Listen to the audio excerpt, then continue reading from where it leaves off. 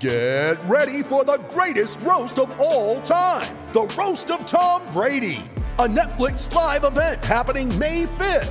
Hosted by Kevin Hart, the 7-time world champion gets his cleats held to the fire by famous friends and frenemies on an unforgettable night where everything is fair game. Tune in on May 5th at 5 p.m. Pacific time for the Roast of Tom Brady, live only on Netflix. You ready? Showtime.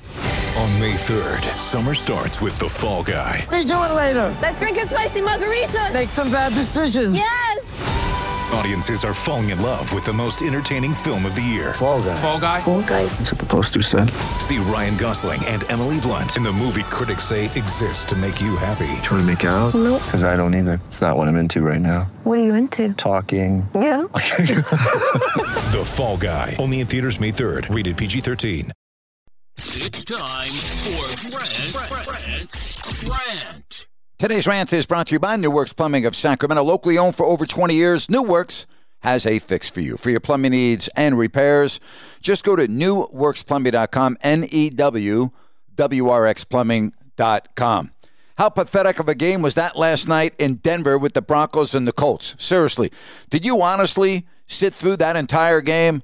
I turned it off at the end of the first quarter, and I came back to it with about 8 minutes left in the fourth. And even that was tough to swallow. What a horrible exhibition of football. Of course, if you're a Broncos fan, you've got to be asking yourself today, why on earth did the Broncos make such an investment and go after Russell Wilson with that type of demand? Seriously? I mean, Russell Wilson right now doesn't even look like a top 25 quarterback in the NFL. He looks horrible. And that interception that he threw in the final moments of the fourth quarter with the Broncos having the victory in their palm of their hand is absolutely inexcusable for a veteran quarterback. He had a receiver wide open on a slant. He made the wrong read. It gets picked off. The Colts go down the field. They kick a tying field goal, and they win it in overtime thanks to the ineptitude of Russell Wilson and the head coach, Nathaniel Hackett. I mean, that game last night was absolutely awful with a capital A. Speaking of A's, I give an A to the Denver defense. I give an F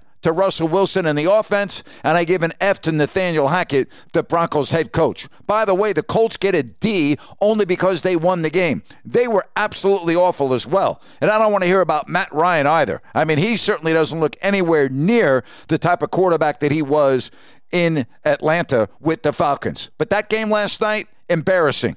What a horrible look for the National Football League.